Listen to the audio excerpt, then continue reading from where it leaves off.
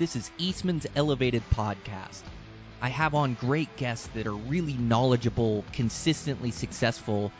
We're able to dive deep down the rabbit holes of these different subject matters of shooting, of physical fitness, of mental toughness and drive. All the different skills that make up a complete hunter that you can become. Here's your host, Brian Barney. Hey, what's happening, guys? Got a brand new Eastman's Elevated for you. The first one of the new year, 2024. I always like to look back and reflect upon the previous year and then set goals and ambitions for the new year. It feels like kind of a fresh start and more of the same, really. Just continuing through my everyday grind of running and my push-ups, pull-ups, my shooting. Bo's really coming along, so couldn't be more excited for 2024. And we start off the season right. So I have back on my buddy Michael Alba. And Michael, he's a die-hard bow hunter. He absolutely loves it. And this year he came in clutch. And he was able to harvest a couple of just these next-level giant bucks. And so we kind of break down the story and figure out exactly how he did it. And some of his ideas are like outside the box thinking, and he was able to get creative and arrow a couple giant bucks. And fun to hear the story, fun to hear about the units he's hunting, and then just talk bow hunting, as Michael absolutely loves it. And so we're able to dive deep on that subject. So it's the perfect podcast for the new year. And thanks to Michael for coming on the podcast. He's always just an absolute wealth of knowledge, and he also probes me for some information on how some of my hunts went, so we get into that as well. It's a great episode. I think you guys are really going to like it. We'll get right into it. I just want to thank a couple sponsors, and we'll get on with the show. So I want to thank Matthews. Man, that new lift is absolutely shooting for me. I'm just in love with that bow, and I have that new shot ID. I was able to get that hooked up where it tracks every single shot I take out of that bow, and it shows me my hold in MOA at inches at 100 yards, and so I can really mess with my stabilizers, with my weights, and also with my draw length a little bit to find the absolute best hold. It also shows me like torque. It shows me like the time of the shot. It gives me a score rating. It's a really cool program that fits in the handle of my bow. In fact, thinking about it now, I got to get it plugged in. I was at about 20% power last night. So yeah, get it plugged in, tracks all my shots. It'll also track my shots for hunting, so I can reflect back on my shots on hunting. So really cool program. But that new lift, Matthews has outdone themselves. The performance I'm getting out of that bow is insane for my short draw length, and got some arrows made up that are really getting along good with that bow. So yeah, just going to keep working my way through it here. I like to really take my time with my sight tapes, really take my time with the setup, every step of the process to make sure I get it right. And then after I have it all right, to mark it. And as Matthews just keep a hold so well, or keep a tune so well, hold a tune so well, which is awesome. I can pull out last year's bow and the tune is still just like I left it. But they're just making incredible bows that shoot forgiving, hold the tune, stand up to all the abuse I can give it. And there's no doubt this new lift is going to be amazing for 2024, making shots for me. So if you're in the market for a new bow, go check them out over at Matthews. Those guys have outdone themselves with this new bow. Just over the moon about it. So I also want to thank Stone Glacier. So Stone Glacier, man, I really like the whole crew over there at Stone Glacier, all the gear that they produce. I've been using their sleep systems, and their bags are unparalleled in the industry. They hold their temp rating right down to the temp that they say, so I have a 15 degree and can keep warming it to 15 degrees. You know, I have some cheats, like if I wear my puffy clothes, I can dip that rating a little bit, but just great sleeping bags. Great sleep systems, the tents. You know, I really like that Sky Air. It's a great bivy tent. It's a modular system where I can add the floor in it, which I like to use, the bathtub floor. I also like to use the vestibule, as that kind of closes me off from weather, gives it a dry place to stick my pack and some of my gear. They also have their one-person, two-person. I have one of their one-person bomb-proof tents, and it's like a great tent for above tree line or like New Zealand, where I know I'm going to hit gnarly weather. I use it a lot for elk season. Just a great tent. And check out everything those guys produce over there. Just a great crew of guys, great gear. They use their gear. There's a reason why it's so good, is because they need it for all their back country hunts as well. So check those guys out over at Stone Glacier. We really appreciate their support over here on the podcast, and going to get those guys back on the podcast here soon for a good recording. I also want to thank the guys over at Black Ovis. They run the internet retail shop at Black Ovis. They carry all the top name brands as well as their own name brand. You can save 10% on your order by putting in the promo code ELEVATED10. Also, check out Camo Fire, a bunch of great deals that come up. Over 80 new deals every 24 hours. You can save a pile of money on different gear, and they definitely have like high-quality gear on there that comes up as well. You can download the app and look to save a pile of money there with Camo Fire. Man, with that, over at Eastman's, we're just cruising along. We got the magazines, Eastman's Bow Hunting Journal, Eastman's Hunting Journal. We have Eastman's Tag Hub that'll help you put in for all these different states and units, which we're in application season now. Put in the promo code Brian. That'll save you 10% on that. We still have the mule deer course, everything I know about traveling and hunting mule deer. Definitely shorten your learning curve by years just by going through the video course. It takes, depending on how quick you go through it, but a couple-week course over 100 videos, and learn how I travel and hunt these mule deer across the United States in all different habitats and all different seasons. And also check out our Beyond the Grid. Got that new goat hunt that released. I'm really proud of the videography and how that came out. So you can find that on Eastman's Hunting TV, the YouTube channel there. And we're going to... we're about wrapped up for the season. I think Dan's going to release his mountain lion hunt from last year, so you can go check that out.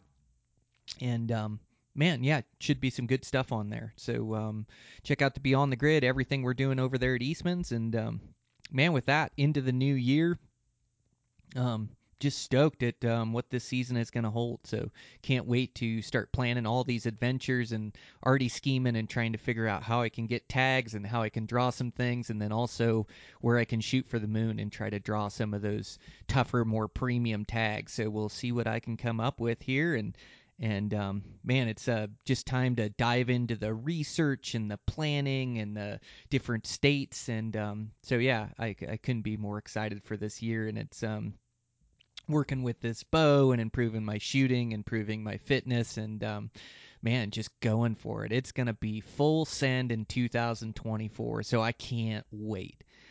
So I know you guys are excited too, as you're listening to this podcast in January, the first of the new year. So you guys got to be just as stoked on your new season as I am. So thanks a bunch for the support. Let's get into this podcast. It's a great one with Michael Alba. I'm your host, Brian Barney. Eastman's Elevated. Here we go. Sounds good to me. Yeah. Dude, heck of a season, huh? Just a couple monster bucks there. It was great. Everyone's kind of been giving me a lot of crap for it and telling me it'll never happen again, and I do not expect it to happen again. I am blessed and cherishing it. So thankful for what happened this year. Yeah, well, rightfully so, man. It's just, it's a testament to all your hard work and dedication. It takes so many right moves to have it come together, especially like on mature bucks like that. Kudos to you, like being cool under pressure and making your shots, your stalks, the whole deal start from end. So that first one came from like where, like Oregon, right? Like in spots you like to hunt there? Yeah, I basically did 3 hunts this year, and the 2 of them were archery deer hunts, and then I helped a buddy with a sheep hunt later in October, which was a lot of fun too. Oh, wow.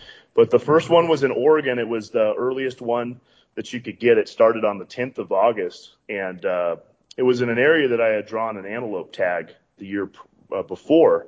So I kind of really enjoyed the country, and I started thinking maybe I could go look around for a buck out there.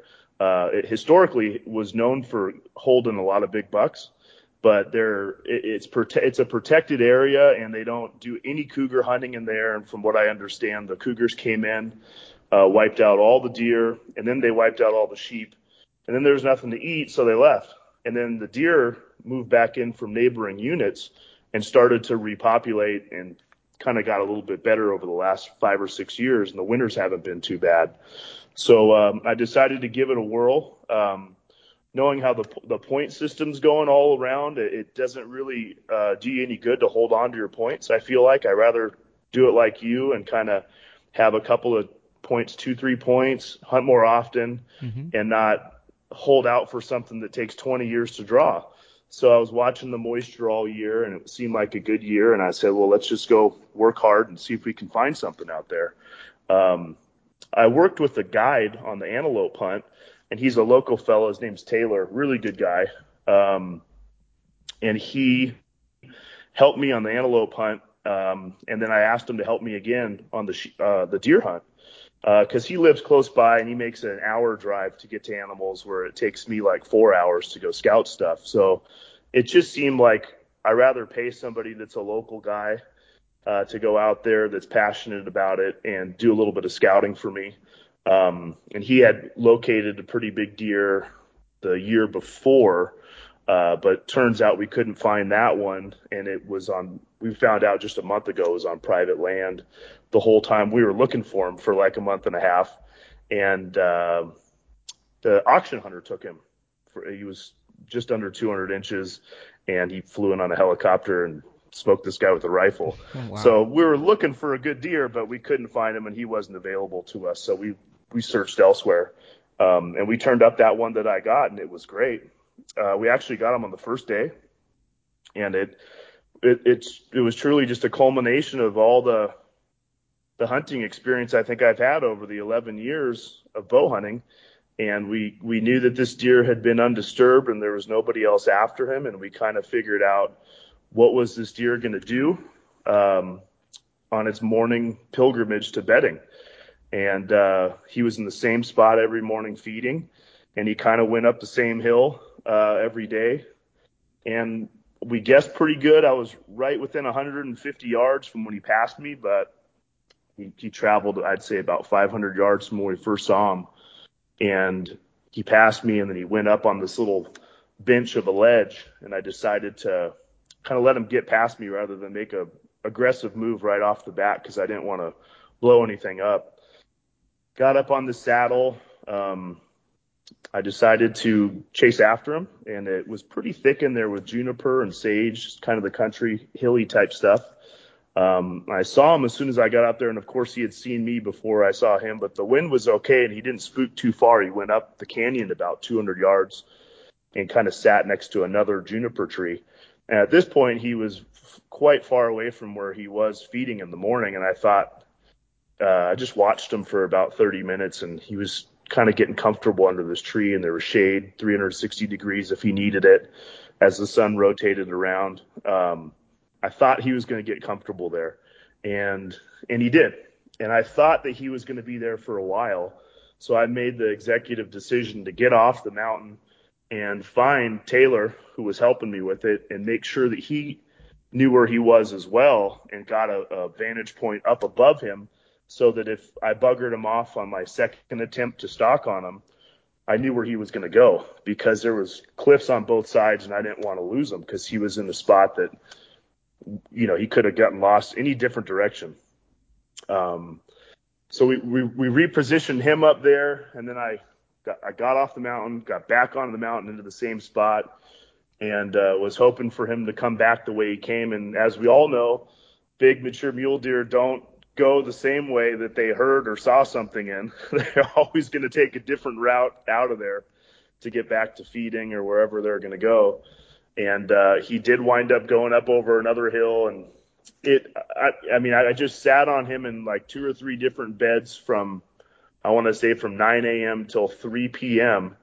And he finally made this like midday move away from this bed, and I saw him going down into this little gully a couple hundred yards away, and I actually got up and started running towards him because he just got underneath so I could see his antler tips, and I knew that was the only time I was going to have to close distance.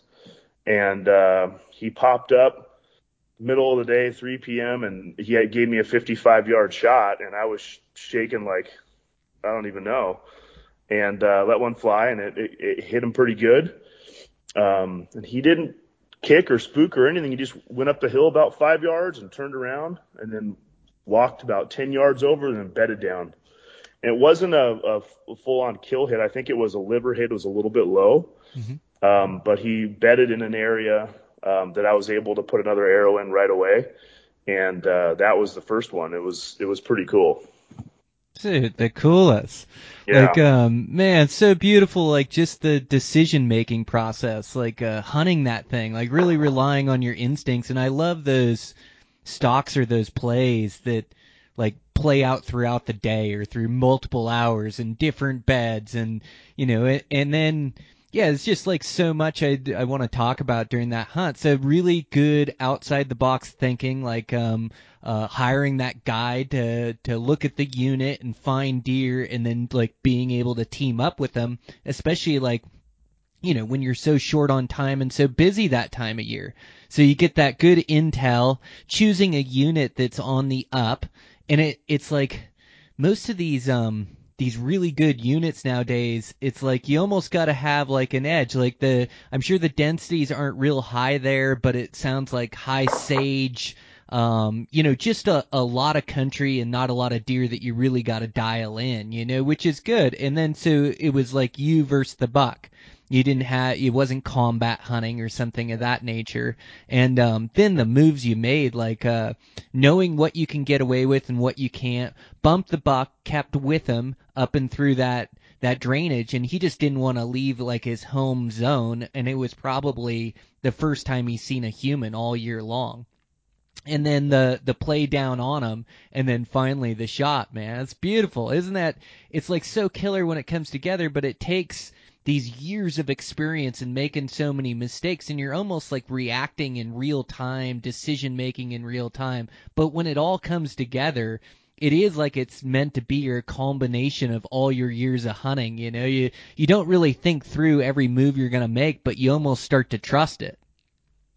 Right. You're truly right about all that. And when we get to the second buck, I'll tell you about some stuff that was really up to fate and skill or whatever you want to call it. But getting back to this particular one, I always look in hindsight sort of about where it could have all gone wrong and where you roll the dice a little bit harder than you'd like to roll them. Oh. And when I left the mountain at 9:45, 10 a.m., when he finally got comfortable under that one juniper tree, I mean, in the past, I've left animals and they're not in the same spot when you come back, whether it be an hour later or 30 minutes later or whatever. But kind of knowing that he hadn't had a lot of pressure, was about a mile away from where he feeds, and that he felt safe there, I kind of felt like that was a second bedding area, and he was going to give me at least like an hour and a half there. And it turns out that he gave me exactly that amount of time.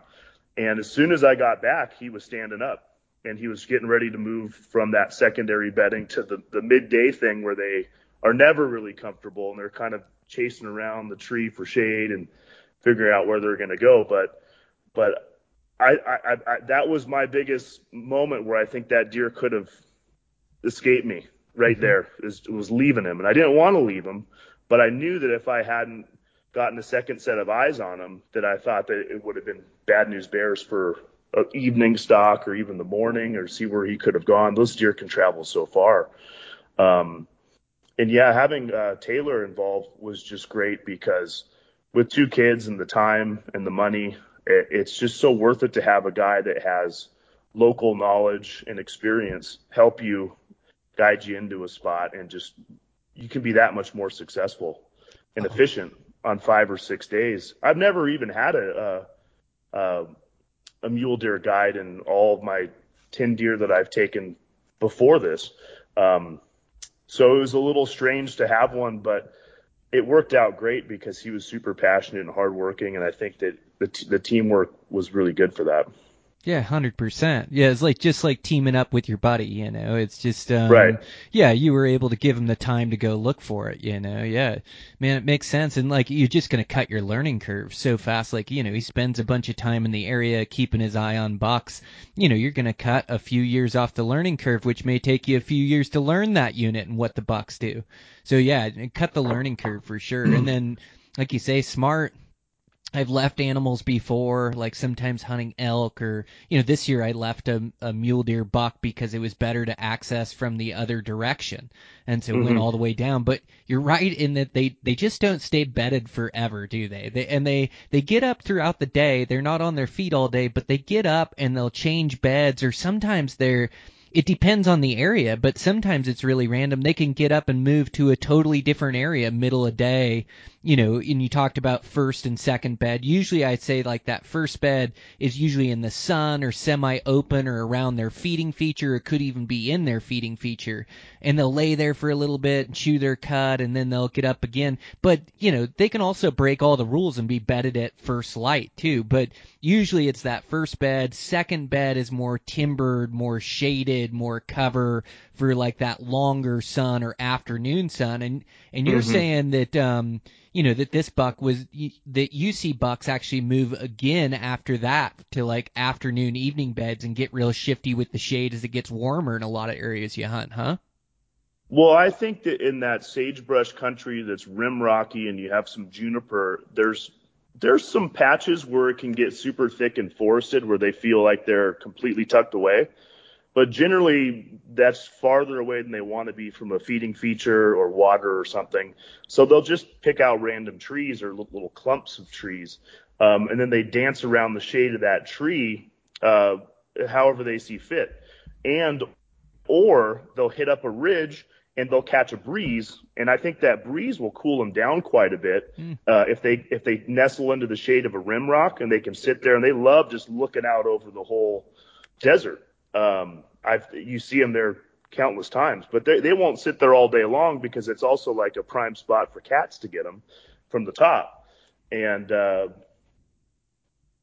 think this particular deer was down in a drainage for a little longer than it wanted to be, and the wind probably was stagnating, and he wants to get something flowing through his nose, so he popped up onto the hill and sat there for another hour and checked that out, and then he decided he needed to start getting closer to the feeding area, around 3 p.m. to make a move down there for a 6 p.m. feed probably, because it's still a mile and a half away. So I'm just trying to think like him the whole time and wondering what the next move is, but you just don't know if he's going to go left or right. And that's why it's important to have, your eyes on him. And if you can get a buddy's eyes on him at the same time. And a lot of times you can't do that. And being a solo hunter previous to this, you never can do that. So then you're putting yourself into a situation that's not the best situation to shoot a buck, but to keep tabs on a buck. So when you have a partner, it's so much nicer that way, I feel like. Oh, that makes sense. Yeah, it's like if somebody can keep their eyes on them, and it sounds like I'm getting a better feel for the terrain in the country, the real open sage country, and they can bed in the middle of that sage about anywhere and disappear in that stuff. Yeah, man. Oh, it could be 7 feet tall, the sage. Yep. Yeah, that's Yeah. wild. So are you using, like, I love hunting mule deer in that open terrain, and we hunt them in a varied terrains, right? It's like wherever we're going, but in that open country, it sure seems like you can keep track of them pretty good, and I can make pretty good plays. And even though it seems wide open, you have the sage and undulation and topography, and ultimately, like, I've been on big bucks before, like where I'm almost too passive or too patient, and it's like you're waiting for the right move, and you don't want to blow it. If the wind's wrong, you can't make a play. Like, you start to learn what you can get away with and what you can't, and you make your decisions based on that. But you also can't sit and watch a giant buck for 5 days and never make a play at him. Like, eventually Exactly. you got to go all in and play the game. And when you're playing the game, like you mentioned rolling the dice, like, it is always rolling the dice because their instincts are so keen that you're like, that's the time where you're matching wits with them. And one little mistake, one too many steps over a ridgeline, one crack of a stick, one swirl of the wind that you didn't quite account for, and the gig's up. And then you're right, like having a buddy, like if that thing spooks off, like sometimes you can keep track of them, relocate them, even by yourself. You kind of try to figure out where he went and turn him up again. But ultimately, like, you got to get in there and play the game and match wits with that buck. And you want to wait for a high percentage play, but there too, you can't just sit days on end waiting on a buck, or maybe you can. What are your theories on it? It sounds like you made a play on that buck like when you saw the opportunity. Well, I know that when you have a guide, your time's limited, and that always makes me uneasy. When you're back at camp eating dinner and all this stuff, you know that that guy and his tent and all these things are going to leave, even though you have backup stuff in a certain amount of time. And from my experience, they've always been really fired up the first 2-3 days of the hunt, and then their involvement sort of like weans off a little bit. So when I'm solo and I'm out there for, let's say, 13 days, I don't care what happens in the first 3 days. I'm just learning what's going to happen. I'm learning how the wind blows, the thermals, where the deer are, all that stuff, and being super cautious about it. But he had already found the deer. We kind of knew what its pattern was, so it was like go time opening morning. And I think that it was okay to make a fairly aggressive play, knowing that there was another set of eyes on the deer. Where if it was me, I probably wouldn't have done that right off the bat. I would have waited them out probably even longer than what I did I waited them out for 6 hours as it was, 7 hours, but I probably would have waited them out all the way till the sun went down and tried to make an evening move on them. So I think that the dynamic changes a little bit depending on who's in your corner and how much time you have with that person. Pretty much. Yeah, I guess that makes sense. Yeah, it depends on the scenario or the situation.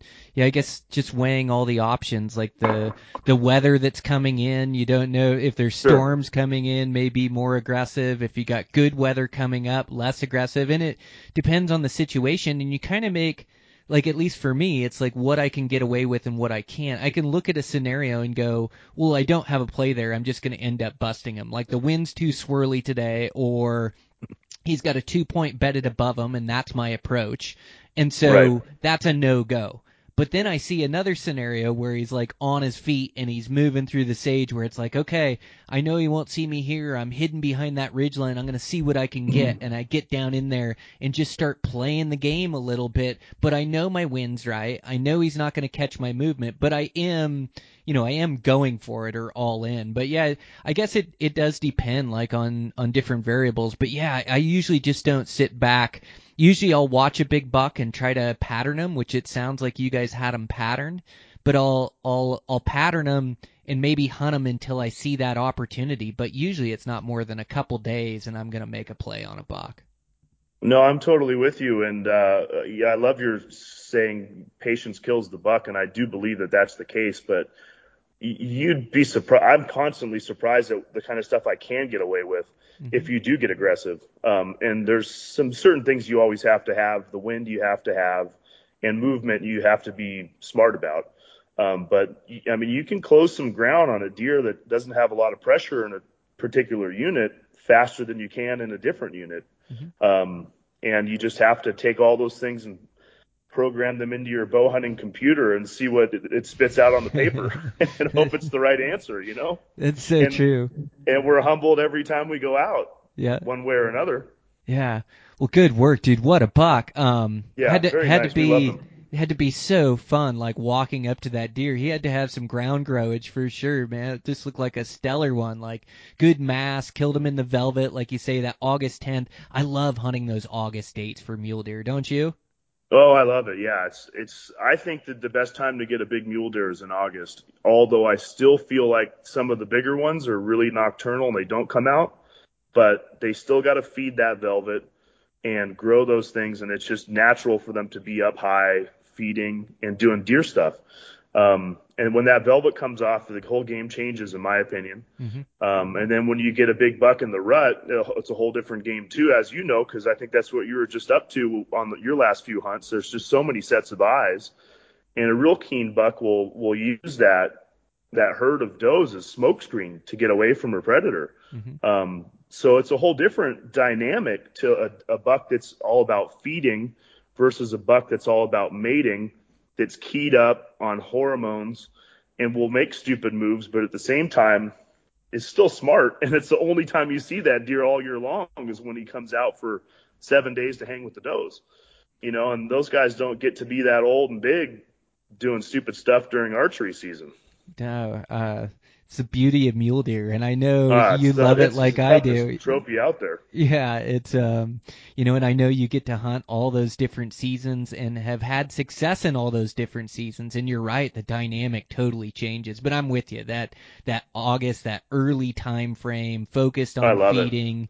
Yeah, I mean, just kind of more of a lax attitude and hanging with the boys, in the bachelor Right. herds, and so you're able to find those big ones. So yeah, I mean, it's where like my biggest bucks have come from for sure. And then yeah, it does change once they strip their velvet. That tighter secondary living, tighten up their programs, but I still think there's an opportunity out there as there's not a lot of guys chasing them, and you have to look over a bunch of different spots, but when you do find them, it seems like they're real patternable, like they're just feeding in a little chute or a little slide in one little spot, one little area, where then you can Right. kind of pattern them and get a good chance, and then of course the rut is like brings the big boys out, but it's the blessing and the curse. It's like they're always moving so you can see them, but then they're always moving so they're tough to catch up to. And just like you stated with the does, like using them as guards. And so yeah, man, it's like it's tough, but it's so fun, like chasing mule deer that you can chase them through all those seasons, and it's almost like chasing a different animal. Man, how Totally agree. killer. Yep. So you I had love the that. mule deer. Oh, dude, I know it. Yeah, and then you had another one lined up, and so you drew a tag. Believe it was Arizona, right? Right. So I blew those. The first one took 7 or 8 points to draw. So I got wiped out on that. And then the second one, I've been waiting in Arizona for good moisture to fall for a little while. I was kind of waiting for the strip. And then I kept telling myself, I'm not getting any younger. I need to think about a unit that's not the strip. And I decided to put in for the Kaibab archery. And the crazy part about that is I was talking to my buddy that pays for all the subscription services to crunch the numbers. And he's like, oh yeah, last year it took 11 points to get that tag. And I'm like, oh great, I got 11 points. But me and everybody and their grandmother were thinking about what happened with the moisture this last spring and summer, and winter and the mild winter. And after checking out the actual point totals, because I guess Arizona releases the data after the draws happened. It took 15 points, I think. It was 14. It was 3 or 4 points higher than what it took the year prior with point creep to guarantee in the max point draw. Wow. So I actually drew in the random pass. So I got lucky there. And it was just scary to think that it could jump by that many points in 1 year for an archery tag that has like 300 tags. And the place was a zoo. It's just crawling with people, and there's outfitters all over the place. And again, I hired another outfitter there that I had made friends with previously on my last job in Utah. And those guys were great. And it was a little different of a situation. There wasn't a particular deer picked out because those deer are running all over the place. And that Kaibab hunt, a lot of our guys are hunting in this burn area where there's some newer aspen growth that's not super tall. And it's kind of tough to see the animals, but the place was just littered with hunters and all kinds of outfitters. I mean, there must have been 7 or 8 different outfitters up there with camps of 5 or 6 people. Like, I'd never been a part of something like this before.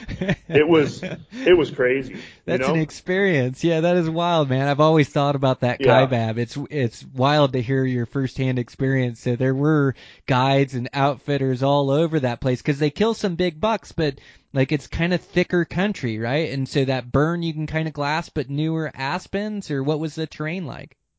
Well, so it's got anything and everything in between. I mean, it's the edge of the Grand Canyon and it goes to southern Utah. And so where most everybody's hunting is up on the plateau where the higher elevation is. It's tall ponderosa with the canopy that you would expect of a ponderosa canopy, just like pine needles and some burnt stuff. And then there's this newer burn area where all these aspens are growing. It's very thick, which I took a couple of jaunts through the first few days and realized, like, I don't know how I'm going to bow hunt this because it's noisier than hell and you can't get a shot farther than about 20 or 30 yards, even if you can see a deer and know where it is. And everybody's hunting in this. Like Oh there's my dudes in gosh. trucks and guys with spotting scopes hunting this stuff all over the place. And then to the south, um, in a couple different areas, there's these meadow pockets that you'll find, and you'll see deer come out in the mornings and evenings, and they go back into the thick stuff. And I'm familiar with that from some previous Arizona hunting that I've done before.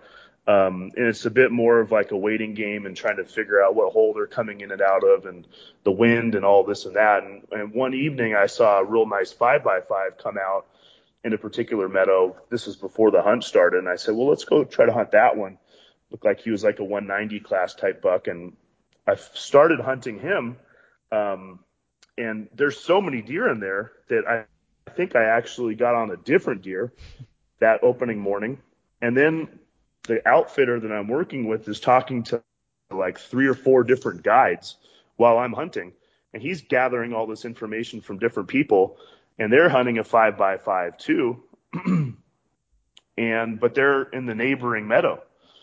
And I'm like, oh, well, I wonder if my 5x5 moved to that meadow or if it's a different deer or what's going on. And so we just like said, well, maybe we'll try to be on the outskirts of where they're hunting because that deer is running this area that's 2 to 4 miles from here to there.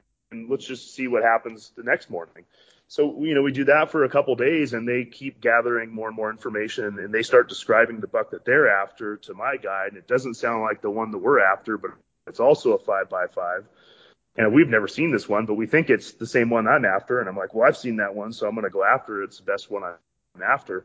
And I don't want to do this stuff in the Aspens because it just seems like a very low percentage play with all the people in there and the noise and not really knowing where any deer is going to be from one morning to the next.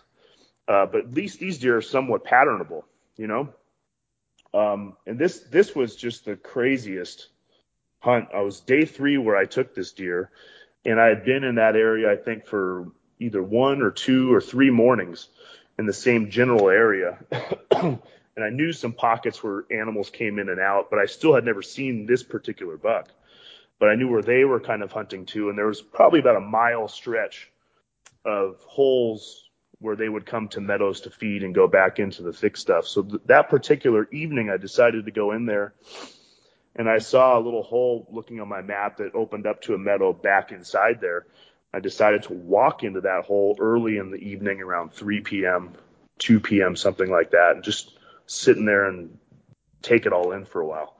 And I did like a little tiny lap in there. I didn't want to penetrate too hard. I just wanted to see what it was like back in there. And there's a couple, like one spike I saw back in there, or a little forky. And then I came out a different hole. And then the sun was setting, and I just going for my evening setup as to what areas I wanted to cover and what I could see and how far I could see. And I decided to do this one little hill to hill rise with like a dip in between. Maybe it was 300 yards across, and a couple holes down in the dip, and then a hole up on top of one of the ridges, and another hole on the other ridge, so I could see a lot of stuff from this one area. So I decided to set up there, and I waited for a long time, and I saw a deer very far away, a mile this way and a mile that way, coming out these other holes, and there's nothing coming out around me. So I was getting a little antsy, and patience kills the buck, and I'm just telling myself to hold on and wait a little bit. And I was just about to get up and take off, and I see some does peeking out of the hole down in the gully. And so I hold real still, and they're close to me. They're coming like right at me, and the wind is blowing towards the meadow, so the wind's good. And these does came out. There was about 5 or 6 of them. I was just frozen on my knees, losing circulation in my toes. You've been there. And you're just trying to stay as still as possible. They had no idea I was there. They walked by me at 15 yards, all of them. And then I knew it was going to be trouble when they got behind me in the meadow because my wind was going to be blowing right at them. So they got right behind me, and then their noses all went up, and they started snorting and flinging tails around and all this. And I said, okay, well, let's see if anything else is coming out of the hole. I hope they don't run back into the hole, but they stay out into the meadow and go feed. And that's what they did. They kind of went around me to check the wind even more to make sure they were smelling what they thought they were smelling. And they did what they were supposed to do, and they kind of went off into the meadow.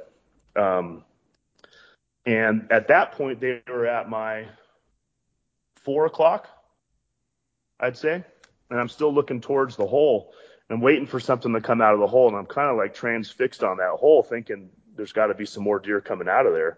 And I keep looking to my backside to the 4 o'clock to see if those does are there, and they finally disappear, but I still periodically check it. And at one point I look back to my right and I see up on the ridge where there's another hole about 180 yards away, maybe 200 yards away. I see an antler flash through the trees.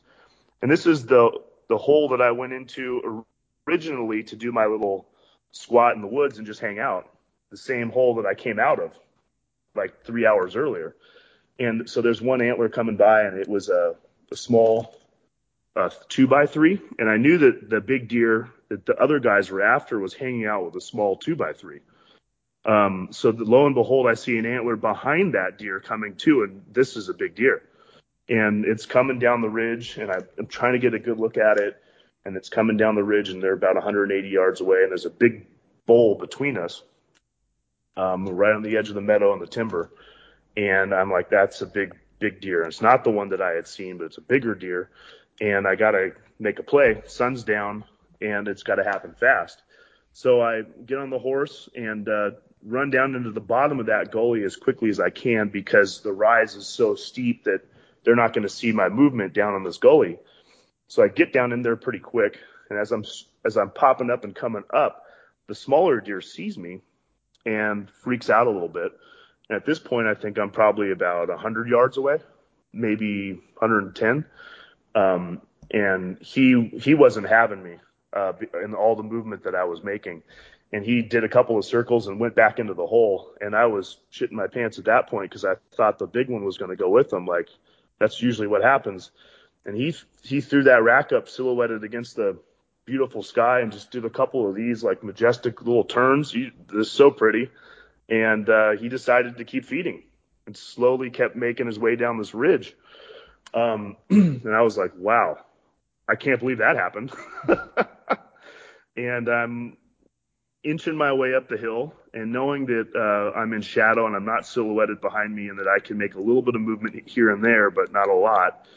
So I started kind of belly crawling up, and he was speeding up his pace to come down this ridge and go into the meadow to feed. And he was actually kind of dipping off the backside. So every step I went, he went over.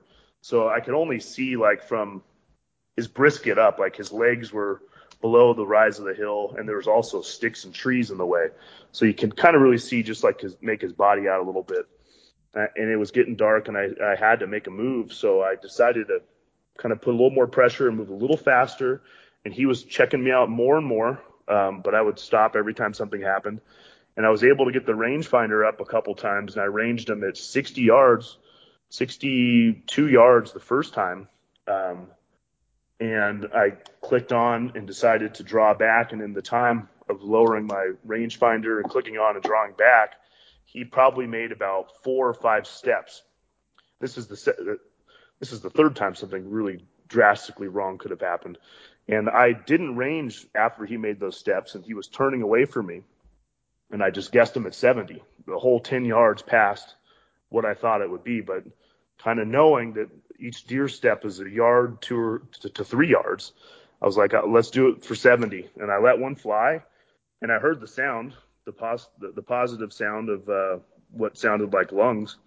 And he jumped over the horizon and took off. And I just had to stop shaking for a while. And I just laid on the floor for a little bit and made sure everything was cool. And at this point, it was getting darker, and I got the light out, and I was trying to find blood and looking for an arrow, and I really couldn't find anything. But I was pretty worked up still at that point, and I wanted to give him some time. And then I called my guide, and he came out. So I just gave it about half an hour, wait for him to come out to help me and calm me down and stuff like that. And he was able to find blood, and it was kind of sparse in the beginning, but there was blood there. And then we tracked for a while, found an arrow about 150 yards into that blood that was bubbly and nice. And then we started seeing some splatters after that, but it was kind of a little bit partial here and there. And then it got thicker and thicker. And then we walked up on him, and there he was. He was 315 yards away, but I double lunged him. It was probably about 3 inches high. So I bet you he was at about 67 yards or something like that when I judged him at 70. And that was it. That was the biggest buck of my life. And it was just amazing, man. Oh man, it's incredible. Yeah. What a crazy hunt! What a challenging terrain to immerse yourself in. Kind of like in the terrain. It like kind of determines how you're going to hunt or how well you're going to hunt. Like a lot of times you hunt the terrain more so than you hunt the deer, like trying to figure out a good huntable terrain with good topography that you can get close and enough cover in that. But boy, kind of forced to like hunt like some of that thicker terrain and hunt those parks that you're talking about, like and then with the thick cover that surrounds it, and then the deer come out and into those parks. It makes for some giants in that terrain because they can grow up and grow old. But man, what a high degree of difficulty hunting that stuff. Right. You're talking about where I was hunting or more Yeah. the aspen patchy type stuff? Well, either one. It sounds like that was the terrain, but yeah, that terrain you were hunting, it sounds like you had to hunt them in their feeding feature, but they disappeared into that thick cover throughout the day, and then would come out to those parks and feed, but still fairly challenging, huh?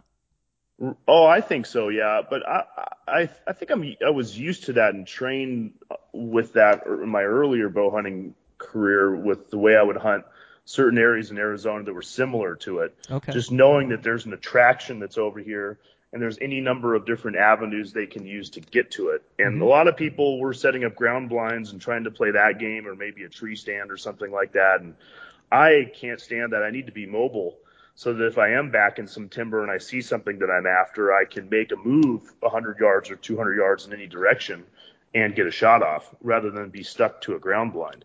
And that's always worked for me when it comes to antelope hunting and deer hunting and everything. But I think that there's a whole different set of problems that arises moving around in their area. But I just kept thinking to myself how many things could have gone wrong, and I could have never looked back at those does that had went behind me and caught a glimpse of the antler to my 3 o'clock, and even known he could have gone right past me into the field. I wouldn't have even known about it. And so there's all these series of events that happen that I don't know if I'm making the right decision when I'm making it, but I'm making a decision.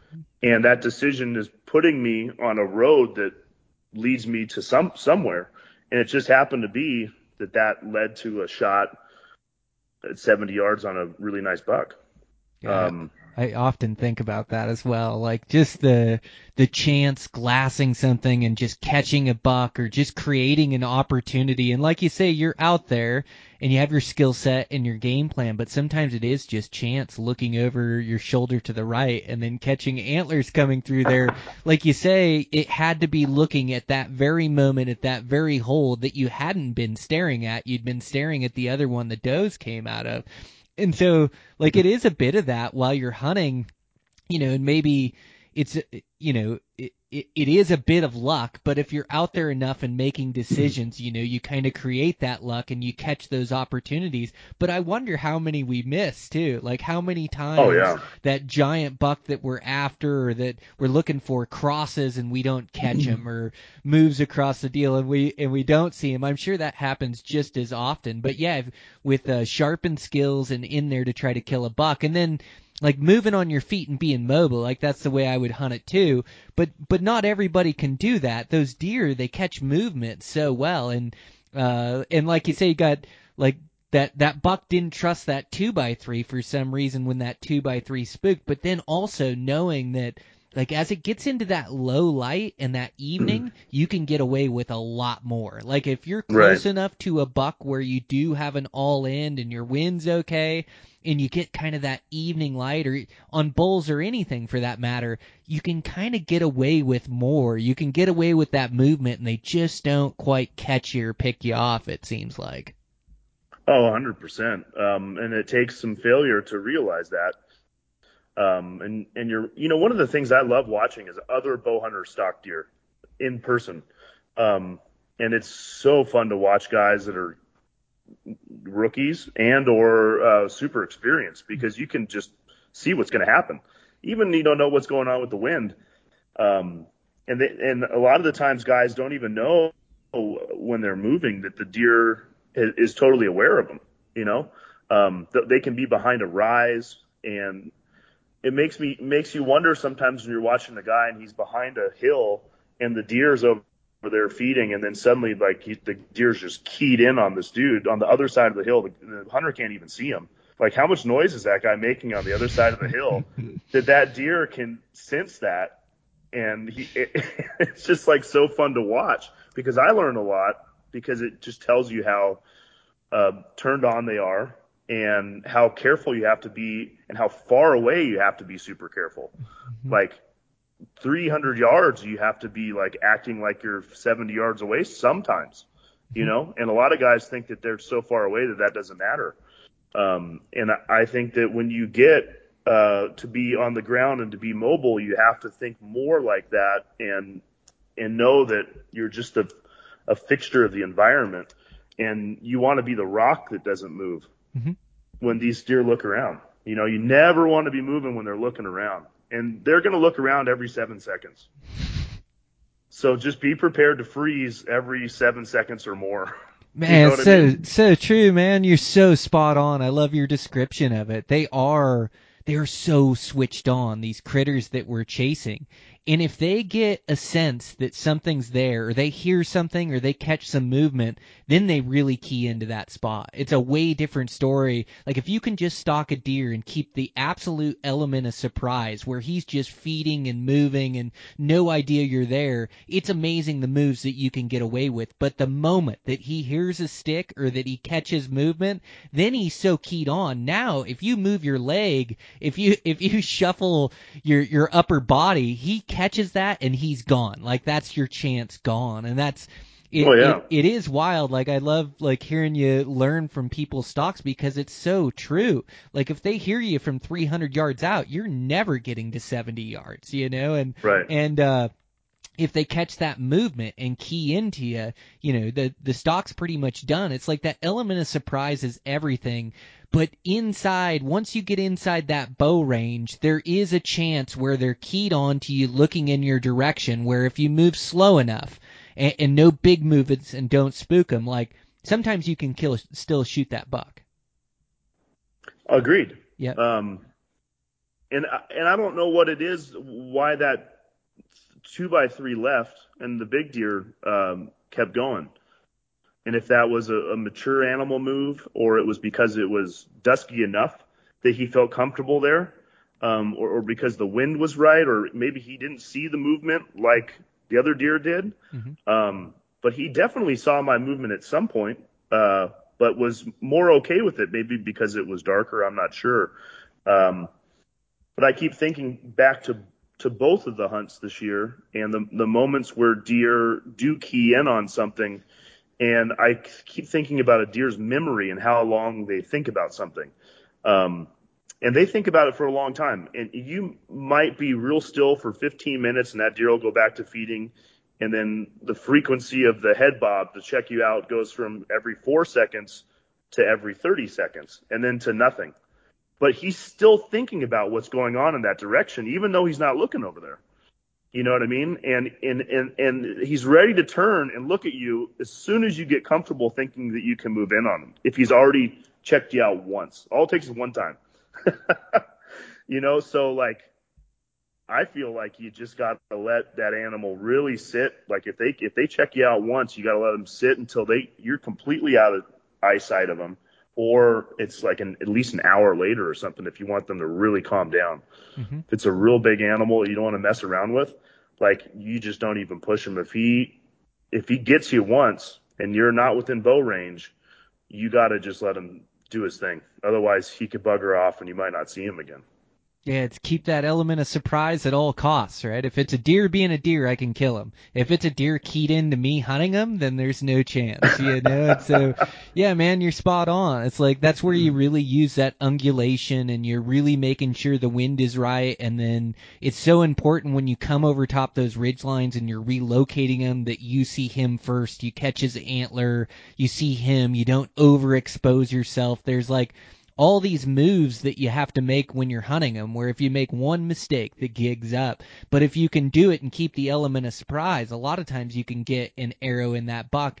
And sometimes it's where they're at, what you can get away with. But yeah, man, it's like the small moves that you make really determine your success. And I almost think like when I'm stalking bucks, it's like I'm not going to screw this up. Like this deer may move off and I don't get the shot and I don't kill this buck, but I'm not going to move too quick and make too much noise, and then he's keyed into me spooking.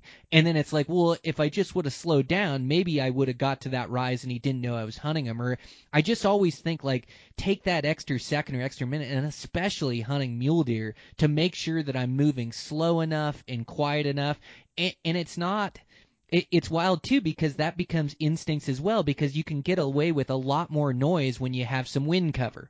And then when it's totally still out, sometimes I won't even stalk a buck because it's so still that I just know he's going to hear me moving in, where I don't have a play. I'm going to have to wait till he gets to a later bed. And so Right. it's really dependent on the conditions too, what you can get away with. And it's all just like this read, that those instincts from your gut determining if you can get there or if you can't, but really slowing down. Like the closer you get, almost the slower you should move.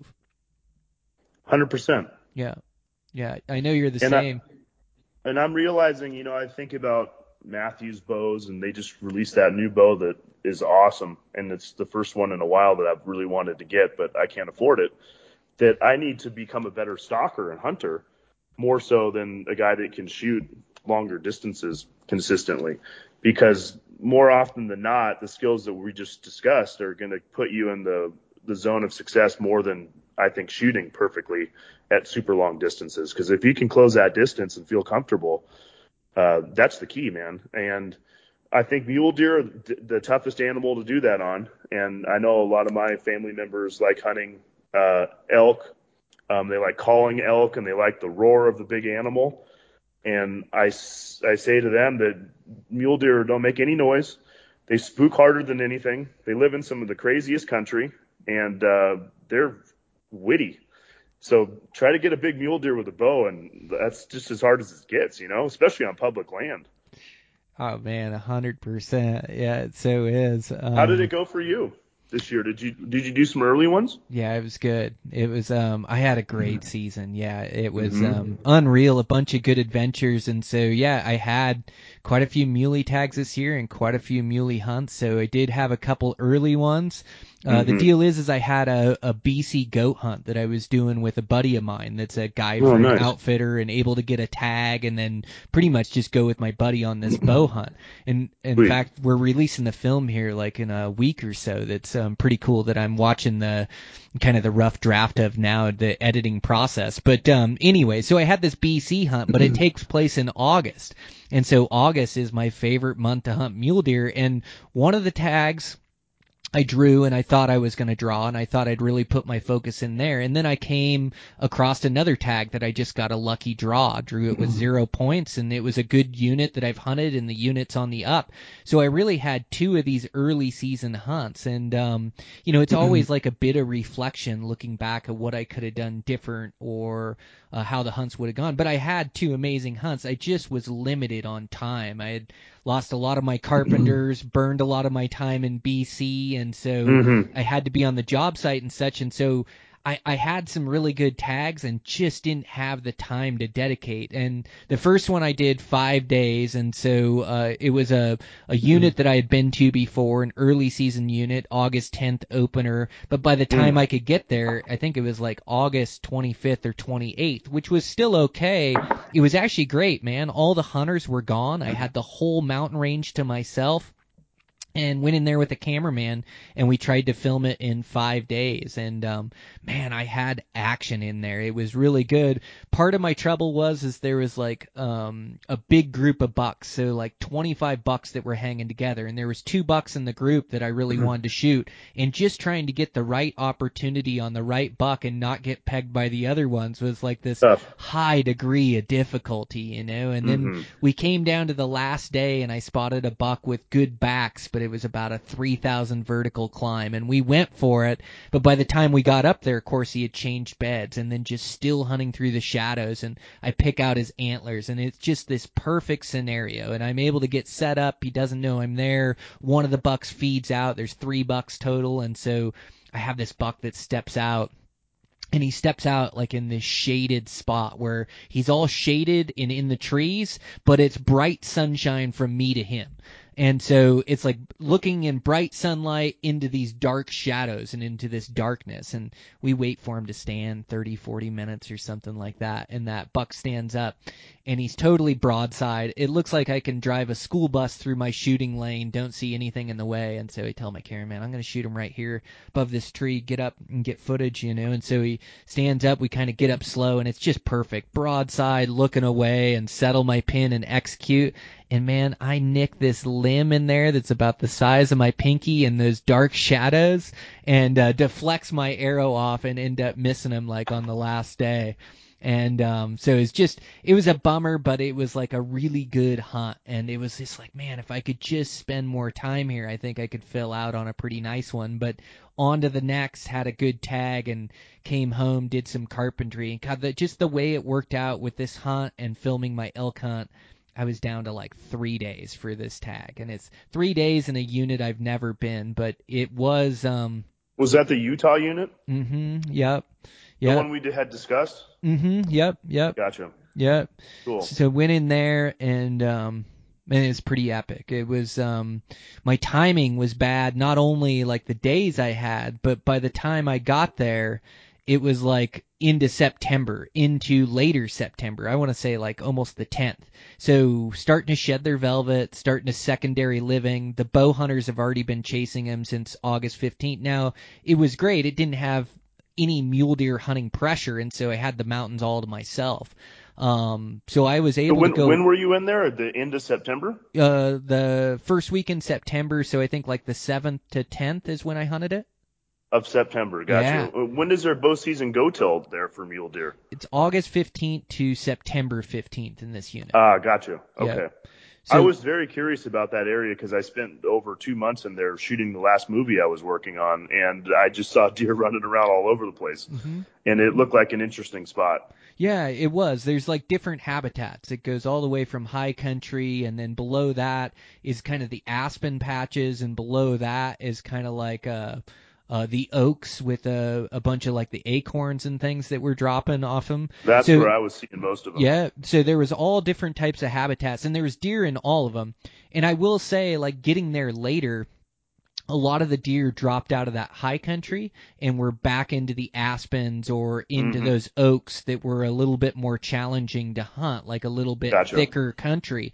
Cool. There was still some holdouts in the high country that would hold out on the edge of the timber, and so I ended up locating some great bucks, and it was just like a full send scenario. Like, I'm so out of time, and I've got so many responsibilities, but I've just got these 3 days. So it's like, I mean, it's literally work till 6 o'clock at night, hop in the truck, drive all night. Like, you know, I slept for a couple hours that night somewhere, but just so sleep deprived, load up the backpack in the dark to the top of the range, and just like this place I had never been, trying to like dive in and figure it out in a short amount of time. And fortunately, I was able to find some bucks and find some great bucks there. They have some great genetics and good age class and great management down there. And man, I was able to chase just some monster bucks. I just could not make it happen. Now, late season, a couple of my hunts, I made it work on the first stock. Now, the first hunt wasn't that way, and now the second hunt isn't this way. So, like, I found a monster deer that I really wanted to kill, and I watched them and patterned them. And the deal is they weren't bedding like classic high country deer. They were like down lower in that secondary living. So when they went to bed in the morning, they would just dive into the thick trees and just disappear in the timber, where you had no chance to get a play on them in their bed, no chance to see them move throughout the day. Like, I'd grab vantage points above their timber, and it was just so thick you couldn't see into it, and then they'd come back out in the parks in the evening. So a bit of that game you're playing when you killed your buck, like in Arizona, where you're playing these feeding features in these parks, and I know these bucks are are here, but I've got to time it when they're coming out or where they're going to come out and then be Mm-hmm. there. So instead of like stalking them in their bed or like I would stalk classic high country mule deer, I ended up like coming after them in their feeding feature in the evening. So bucks came out the one night in this park from the timber. I knew they were when I sat above them all day long. And there's actually two shooters in the group. There's one that's shed as velvet that's just got these red devil horns that are just so heavy, such great forks front and back. Are you talking about the same hunt that we were talking about in September, or a different later one? No, this one in September. Gotcha. Okay. Yeah. No, so I watched this buck that he shed his velvet and big red horns, heavy, like, high Awesome. 180s, low 190s, just a giant. And then there's a Awesome. velvet in there that's just incredible, that's one of those world-class deer. And so I watch them come out and they're feeding in the evening, and it's like, okay, I got them. I've set myself all the way around the mountain. I've watched from inside striking distance.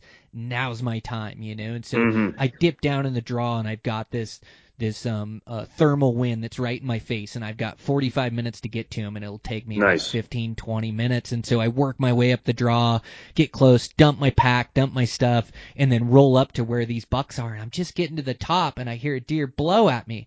I'm like, nah, there's no way they winded me. My wind's perfect, and they're kind of over the rise where I can't see them. And so I kind of creep up where they are. It's like less than 100 yards where I hear this deer blow, and just come face to face with this mountain lion right there that had walked down, that was either hunting those deer or had just stumbled down through them and had blown out those bucks. And then I met him face to face at about 20 yards or so. I thought I was going to, I thought it might have got a little western there, but he went the other direction. I wasn't, I didn't have anything to protect myself but my bow, so it was going to have to be a quick shot. So, just had like that play, and then I got to play the next morning, like caught the bucks leaving the basin and figured out where they were and played the game with that red horn buck a bit and just couldn't quite get an arrow in him, and my 3 days were up. And so I like had a good early season, but I did not arrow a early season deer, which really drove me to hunt harder in my elk season and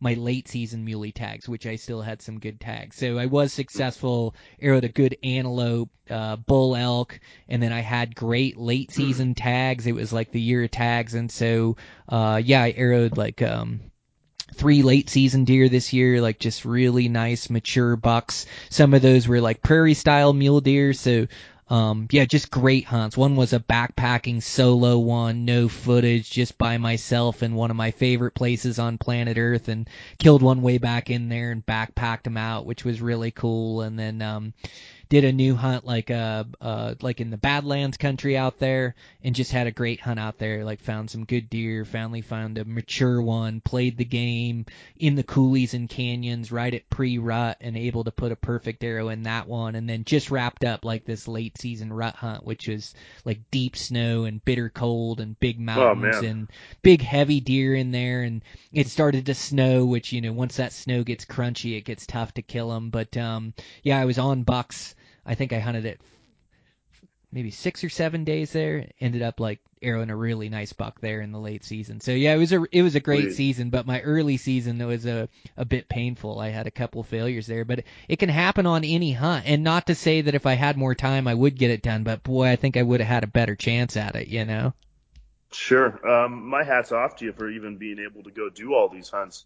And boy, the knowledge that you gain going to every type of landscape and state and learning and doing it solo is just invaluable. There's not too many people out there that have that kind of bow hunting knowledge in their library. So it's always an honor to talk with you about it. And I think it's just so cool. And you talk about the near misses, and it's like, not misses, but the close encounters with big deer, and that's what it's all about. And if you're not coming back after a close encounter with a big deer, then you're not a bow hunter because you just don't get them every season. You know what I mean? I can't tell you how many times I've been on that over the counter tag and chasing the same deer for 3 seasons, and he shows up just every week to 365 days later, and you get a few shots. And I always told myself, if you get one opportunity a year, it's a successful hunt, because they're just so rare on those nice big mature animals that are during the rut.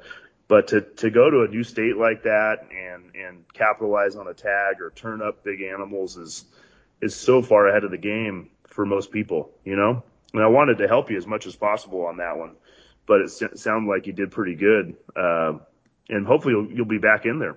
Yeah, Again. yeah. Thanks a bunch, man. No, I appreciate the insight. I knew you had spent time down in there, so yeah, I appreciate your willingness to share information. And yeah, we're just cut from the same cloth, man. You like draw from the same stuff. You made so good on your opportunities this year. Those 2 deer that you So killed were lucky. just absolutely amazing. It is luck, but it's the combination of that luck and that skill set that you've worked so hard on coming to fruition, you know.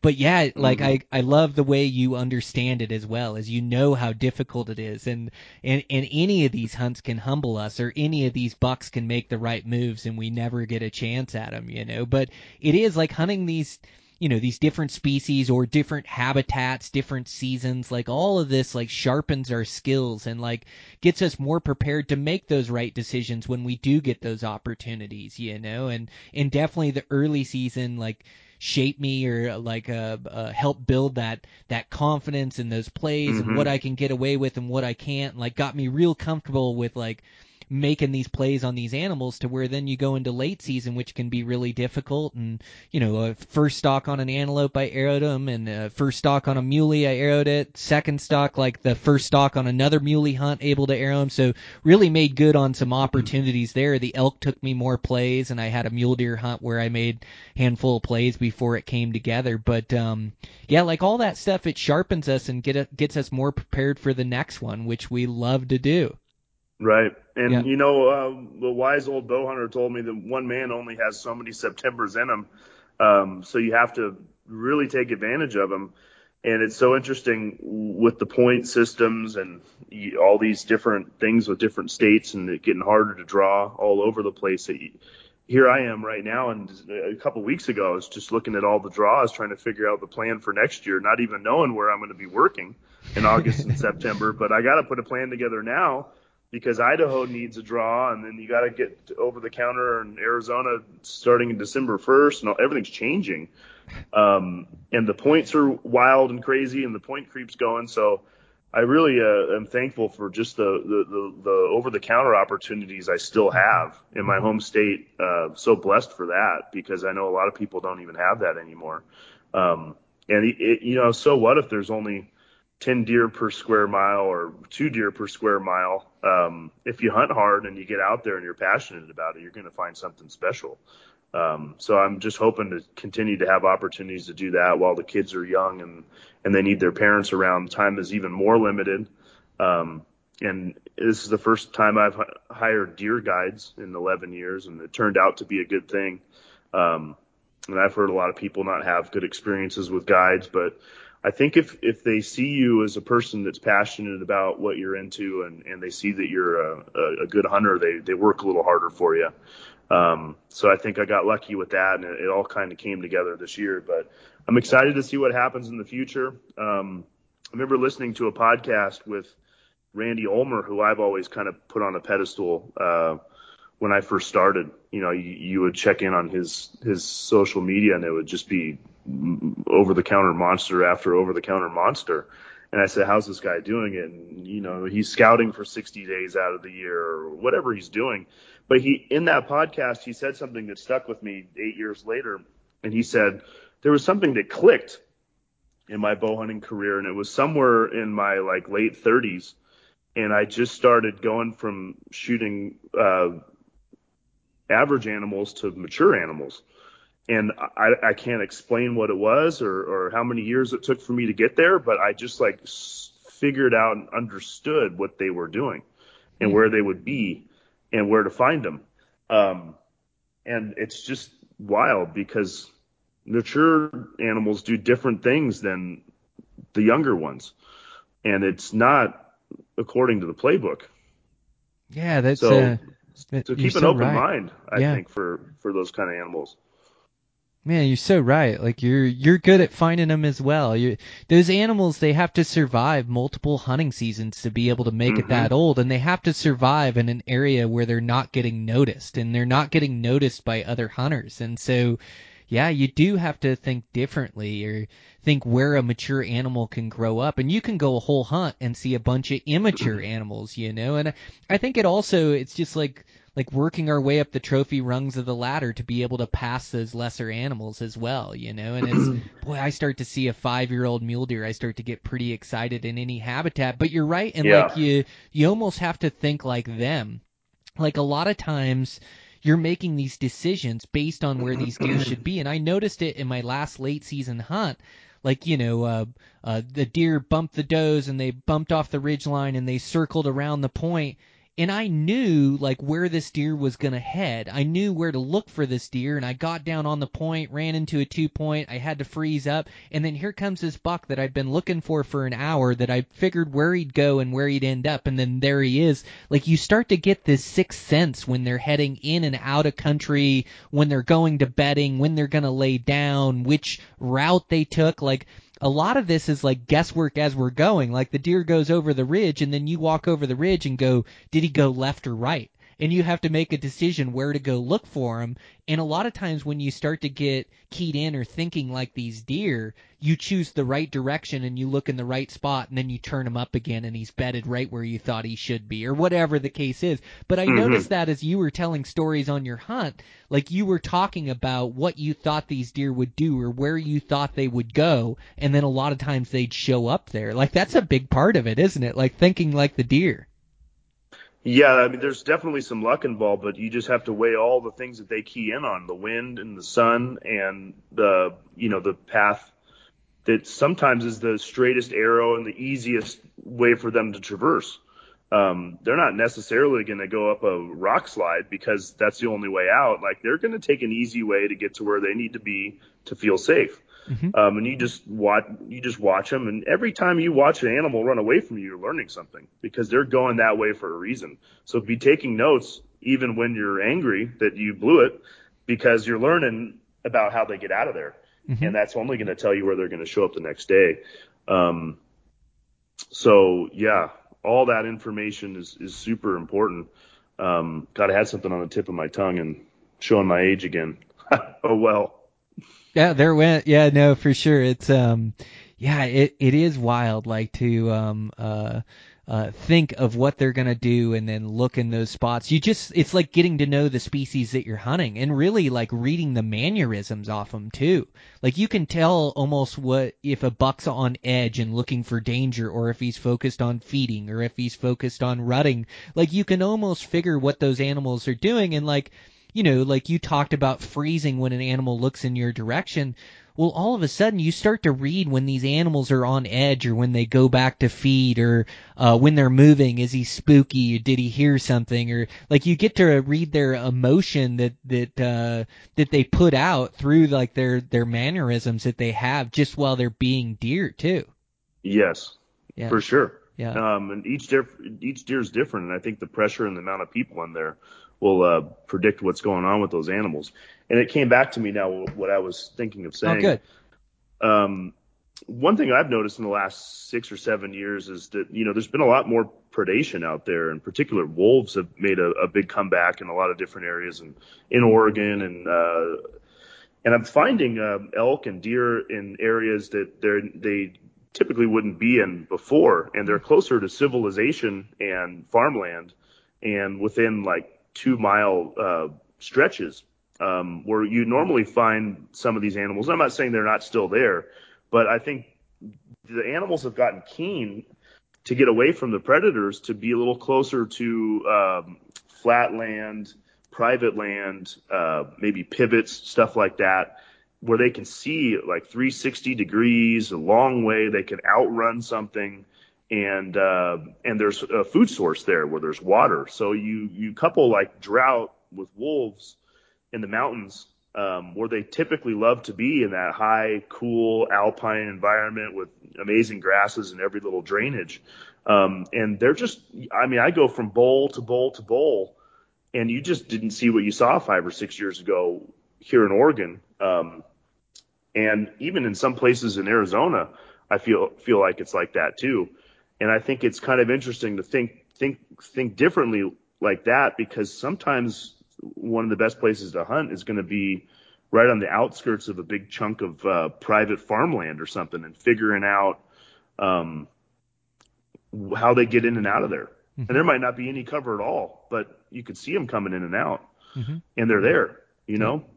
No, that's you're right. The hunting pressure as well plays an effect of where the tags, where the hunters are, and yeah, you can find them on ag, and you can find them on little slivers of public land, or going back and forth to ag. And I also, places that you can't glass very well. I notice like high country deer, they feel the bow hunting pressure now as it's gotten really popular to bow hunt Alpine mule deer, where they move down to Mm-hmm. secondary living. They move down to Earlier. more cover. They move down earlier, like even in August.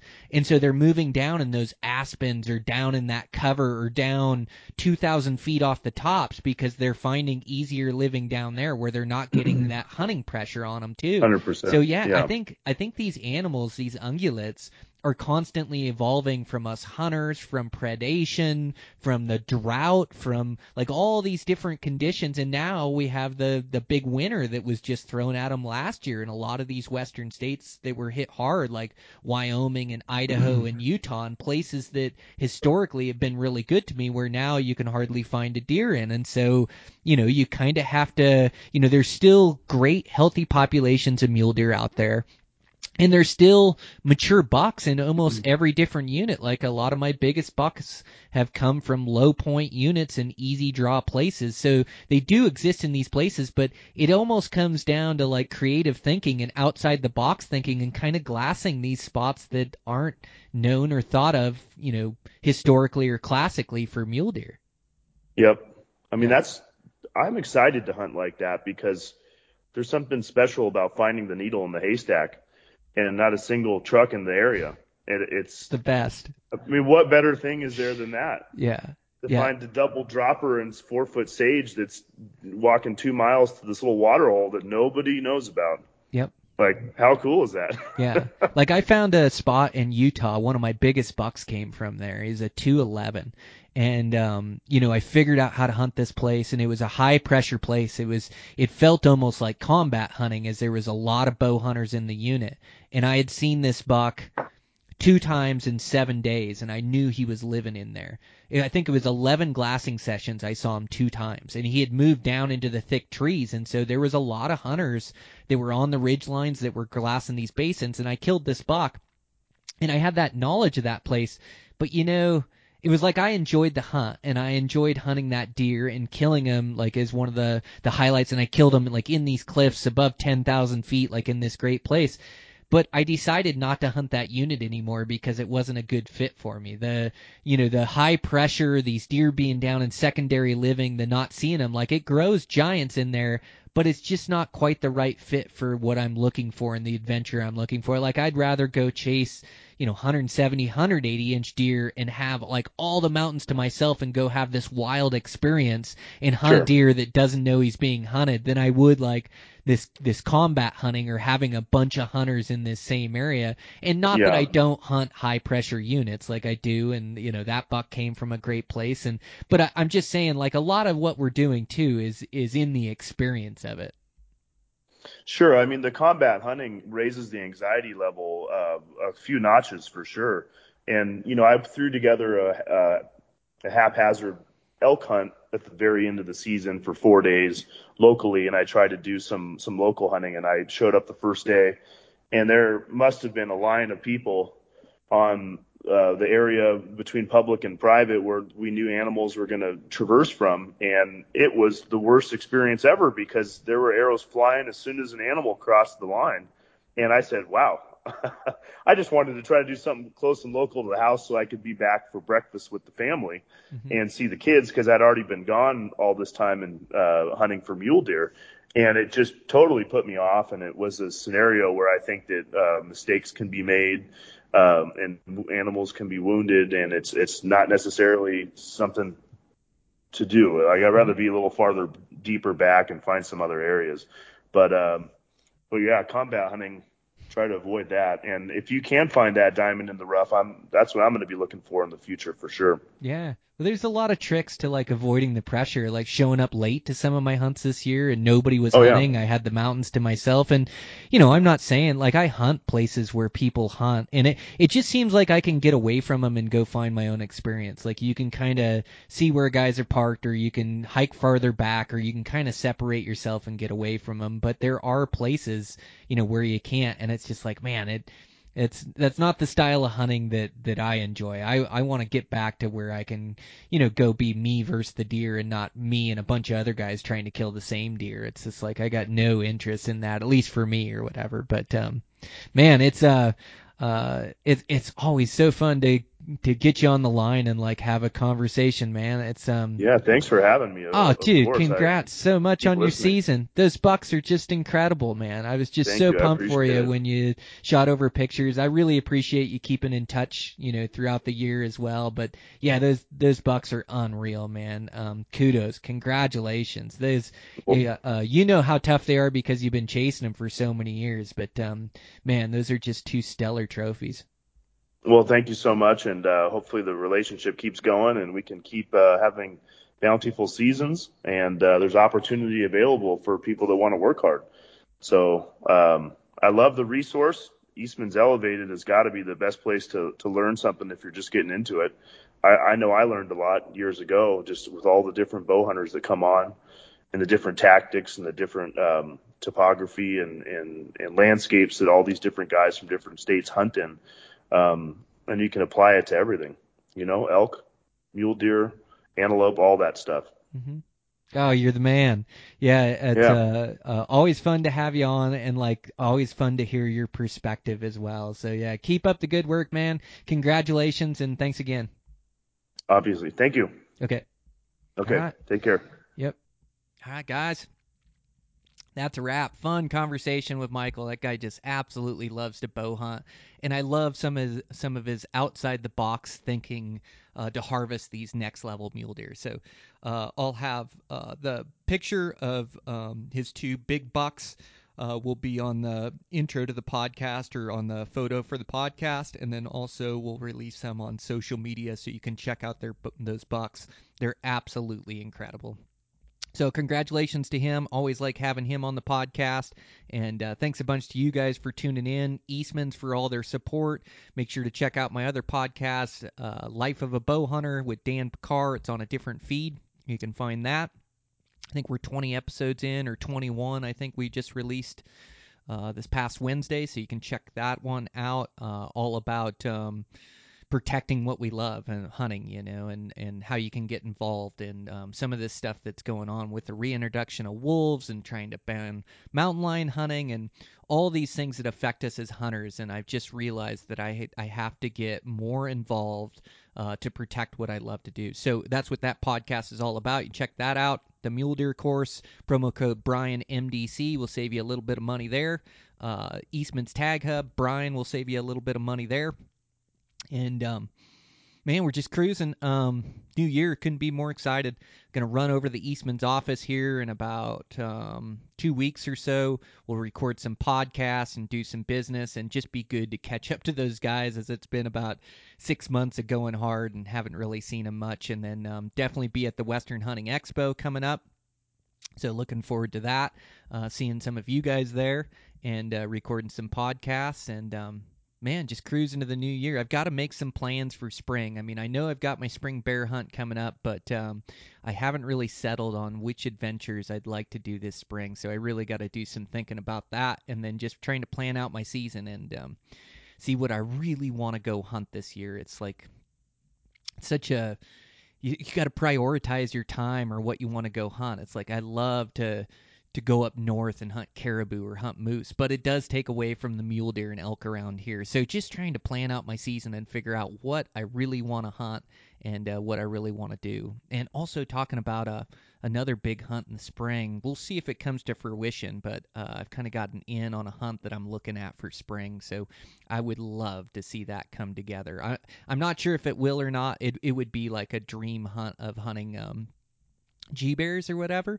And so I've always had the dream of hunting a grizzly bear. And so, like, if I could work out the right deal or if it came together, I would be stoked. And it's one of those hunts that I kind of feel like I'd never be able to get to do, kind of like doll sheep or something like that, where it's just out of my price range. But yeah, you'd never say never, and who knows, maybe I'll be able to put something together. So yeah, I'll be working on that and just working on bringing you guys the absolute best podcast. We've been going for 7 or 8 years now, and man, I just want to put all my effort into this thing to bring you guys the absolute best, most entertaining recordings I can. And so, man, I'm going to put my head down and really come up with some good guests for you guys and good conversations in depth that'll improve your archery or improve your hunting. And so that's one of my huge goals for 2024 is I want to continue to grow this podcast, and the only way I know how to grow it is to bring you guys the absolute best content. So I'll be working hard on my side on that, and really appreciate your guys' support, downloading and listening, even though it's not hunting season now. This Western hunting is a 365 lifestyle to be successful. At least that's the way I've always approached it, and it's worked for me. So. Man, with that, we'll leave you guys with this podcast and check in with you guys next week.